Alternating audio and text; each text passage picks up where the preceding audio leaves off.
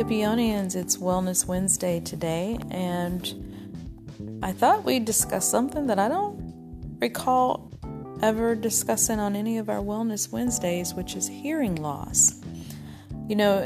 Sometimes we think that it's just typically an older person's illness or issue, and that's not always the case. It is common. It is very common that the elderly are more affected by this, but it can affect any of us at any time. When we think about hearing and hearing loss, I think a lot of it has to do with basically how we took care of our ears as teenagers, young adults, and on. A lot of kids today are now using the iPods or the earbuds, and so you got direct sound going to the hearing, which can damage it depending upon how loud it is, or how loud of music that you might be around, or the different sounds that our ears are subjected to daily. So we're going to talk about some things that may cause hearing loss.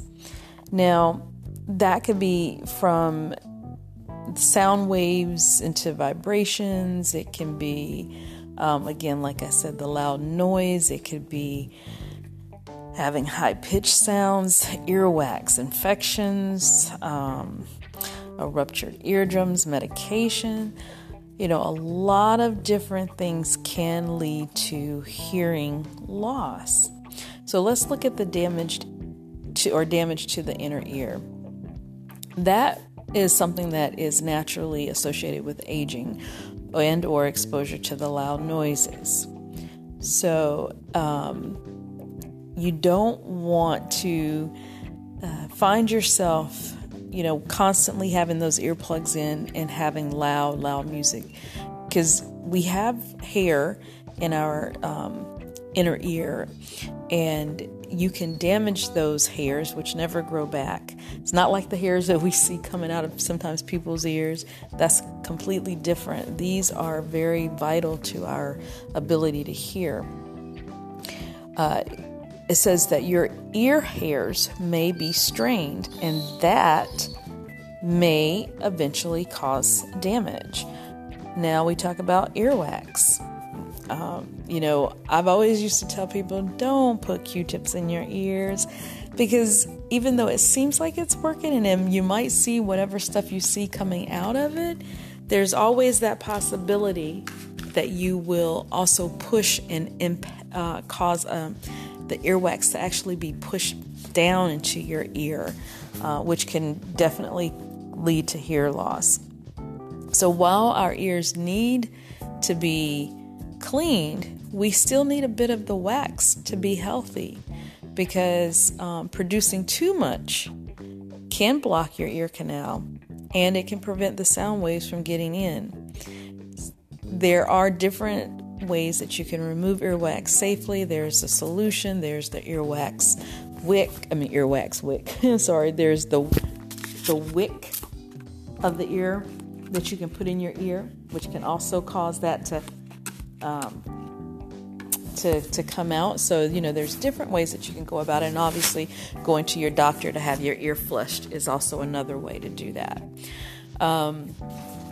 Bone growths and tumors. So just like sometimes you can get a spur on your heel, you can get a bone growth, or you can get a tumor in the inner ear, which can be very serious, and you definitely would want to check with your doctor or ENT, ear, nose, throat doctor, to make sure nothing like that is going on. A ruptured eardrum can occur through like using a Q-tip. Some people back in the day would even use bobby pins. Not good to put inside your ear. And then certain medicines can be toxic to the ears. So you have to be aware of that and careful, or your doctor will make you aware of it. So if you're taking a medicine for serious infections like cancer or heart disease, your doctor will talk to you about, which medicines to be mindful of and to keep an eye out, because it could lead to some hearing loss. And then, you hear a lot of people talking about tinnitus or that ringing in your ear. And why does that happen? Where does it come from? That buzzing or humming sound. And I've had it before when I've been really sick. Sometimes that's when it can come up. Sometimes it can come up when you're super stressed. Sometimes it can come up when you have an ear infection. And sometimes it can just be there constantly. It's typically a non-serious sign of an underlying condition, mostly related with age, but it's still something good to talk to your doctor about. And then, especially if you work in a factory or places where, like construction or at an airport where there's a lot of high decibel sounds, getting your ears examined yearly or with the company is also good. And a lot of these companies do offer that to their employees to get the annual ear exams and checked out. And you want to do that. You want to wear your earplugs when you're at work, especially, like I said, if you're around anything that has a high decibel. And I don't know what the things are, but I know, like, even mowing the grass, lawnmowers carry a high decibel sound. So protect your ears at all costs. For those who go to concerts, I know it's a great thing and I know you enjoy it, but you really want to limit the time that you are exposed to those loud sounds, because eventually it can lead to a lot of damage. And you get one set of ears and you damage those inner hairs. Sometimes things you can't control, like I was saying with the bone growths or tumors, that's just genetics, or that just happened. You can't really help that. But the loud music we can control. How we clean our ears out, we can control. Not the medication all the time.